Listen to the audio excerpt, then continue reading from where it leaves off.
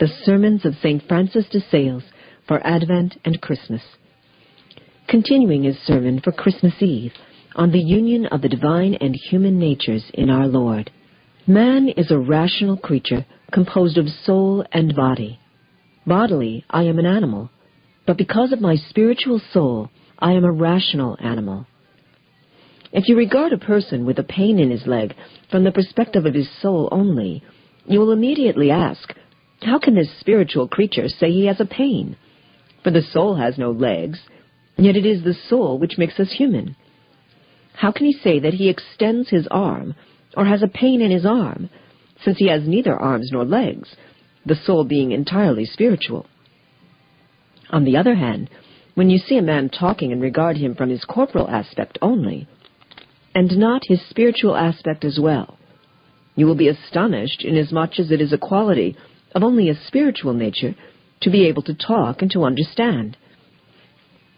Now if this man who complains of the pain in his arm, or who discourses, were composed only of body, or only of soul, he could neither discourse nor complain. But because of this strict union between his bodily and spiritual natures, forming but one indivisible person, we can truthfully say that this man, or rational animal, has a pain in his leg, or that he is talking or discoursing, understanding these two natures as if they were one. Similarly, because of the strict union between the divine and human natures in our Lord, we speak of them as if they were one. Analogies will help you to understand this better. Take an iron plate and cast it into a burning furnace. Then with tongs withdraw it from the fire. You will see that this plate, which shortly before was only iron, is now so inflamed that you cannot tell whether it is made of iron or of fire. For the iron is so inflamed that it appears to be fire rather than iron, so completely have these two natures mingled together. In this condition you could truthfully say that this fire is a fire of iron, and that this iron is iron that has caught fire. Yet this union is without prejudice to either, for the iron cast into the fire does not cease being iron, nor does the fire in the iron cease being fire. You have only to pour water on the hot iron plate, and it will return to its original form. It is similar with the divinity and the humanity in our Lord. The divinity is, as it were, the burning furnace into which the humanity has been cast, with this humanity so joined to divinity that it shares now in the divine nature in such a way that man has become God and God has become man, without, in this intermingling, the divine nature and the human nature ceasing to be what they were before. Now as the iron drawn from the furnace is no longer called simply iron, but flaming iron, and the fire a fire of iron, so we say in the Incarnation, God is humanized and man divinized. But there is an important difference. Throwing water on the inflamed iron cools it, and it returns to its original form. This does not happen in the union of divinity and humanity. For from the moment that the divine nature was joined to the human nature, it was never separated from it by any water of tribulation that was cast upon them. They have always remained most intimately united, with an indissoluble and inseparable union. This, then, is the way the mystery of the Incarnation is to be understood. Gideon was a captain in the army of Israel, and desired to know, before engaging in battle with the Midianites, if he would be favored by God. Therefore, he asked for a sign. He said to the Lord, I will take fleece, that is the shearing from a ram or ewe, and stretch it out on that part of the earth used as a threshing floor. If dew falls only on the fleece, so that in the morning I find the fleece thoroughly soaked, but the earth bone dry, then I will take this as a most certain sign that you will be favorable to me, and that we will be victorious over our enemies. He placed the fleece down, and God in his goodness brought about the miracle. Dew fell so heavily from heaven that the fleece was drenched, that it seemed to have been beaten for many days.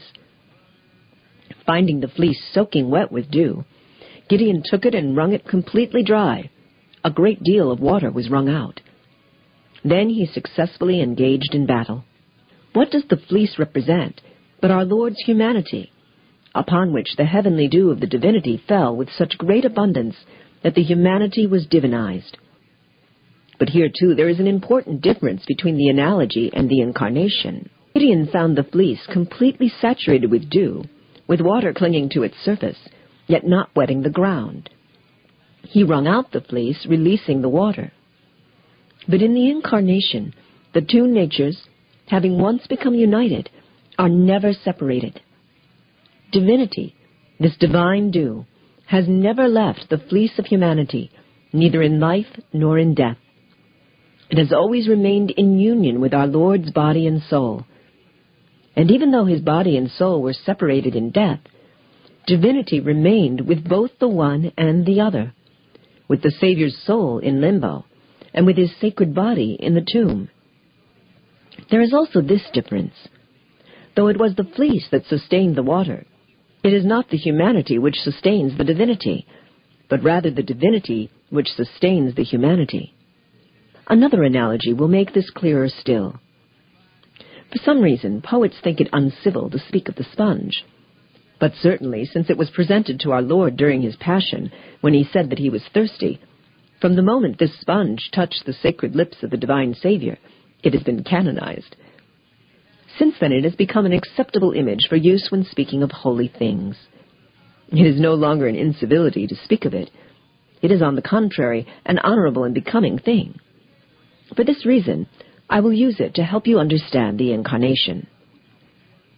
Imagine a huge sponge which grew in the sea and had never been used by any creature. In the sea, every part of this sponge is filled with water, with the sea above it, beneath it, all around and within it, not the least particle of it that is not saturated with water. But neither the sponge nor the sea loses its nature. Take note of this. Although the sea is in all parts of the sponge does not absorb the sea, for the great and vast sea cannot be contained in the sponge. This comparison represents very well the union of the human and divine natures. The sponge symbolizes our Savior's sacred humanity, and the sea his divinity. His humanity is so imbued with the divinity that there is not a single part of our Lord's body and soul which is not filled with the divinity, yet without this human nature ceasing to be integrally human. But the humanity is not everywhere that the divinity is, for the divinity is like an infinite sea, which surrounds and fills everything, but cannot itself be contained by anyone or anything. By these comparisons, it is clear what the incarnation is. When asked what this mystery is, you ought to answer thus. It is such a union of the human nature with the divine, such a joining of divinity with humanity, that by it man became God, and God, taking his nature, became man. Now to the third point of our reflection. Why did the incarnation occur? It occurred in order to teach us to live no longer like brute animals, as people did after Adam's fall, but with and according to reason. Our Lord came, in fact, to teach us abstinence and sobriety in material things, honors and comforts of this world, to trample all that underfoot while embracing their opposites. Before the incarnation, men lived like brute beasts, running after this life's honors and pleasures, as horses, dogs, and other animals go after what they covet. Watch a horse. When it is thirsty and finds a place to quench its thirst, it plunges into the water. Even if it is bridled, there is no way of stopping it. It will drag its rider with it. People who live not according to reason, but according to their disorderly appetites, plunge into the search for sensual satisfactions. Desiring to draw them away from this manner of life, our Lord became incarnate in order to bridle and check them, teaching them by his works not to value these things at all. There is no beast, however brutal, who does not recognize the one who is good to him. The horse knows its former stable because it was given its oats there. The dog knows its master. The same is true of other animals, which seem to have a certain feeling for those who are good to them. While man was living like a brute animal, our Lord came to teach him how to live otherwise. He gave him many wonderful examples of sobriety. And there is no one, however deficient in judgment and reason, who, knowing this, would not experience some feeling of gratitude for it.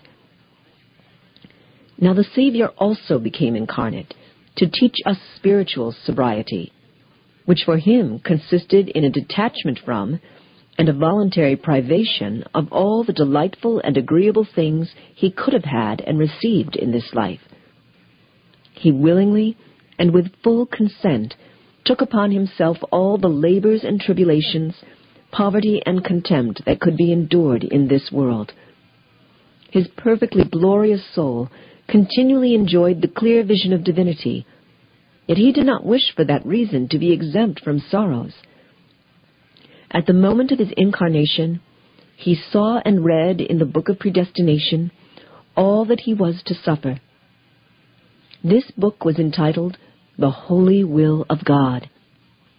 During his entire life, our Lord did nothing else but read, practice, and keep all that he had found written there, conforming his will to that of his heavenly Father, as he himself said, I came not to do my own will, but that of him who sent me.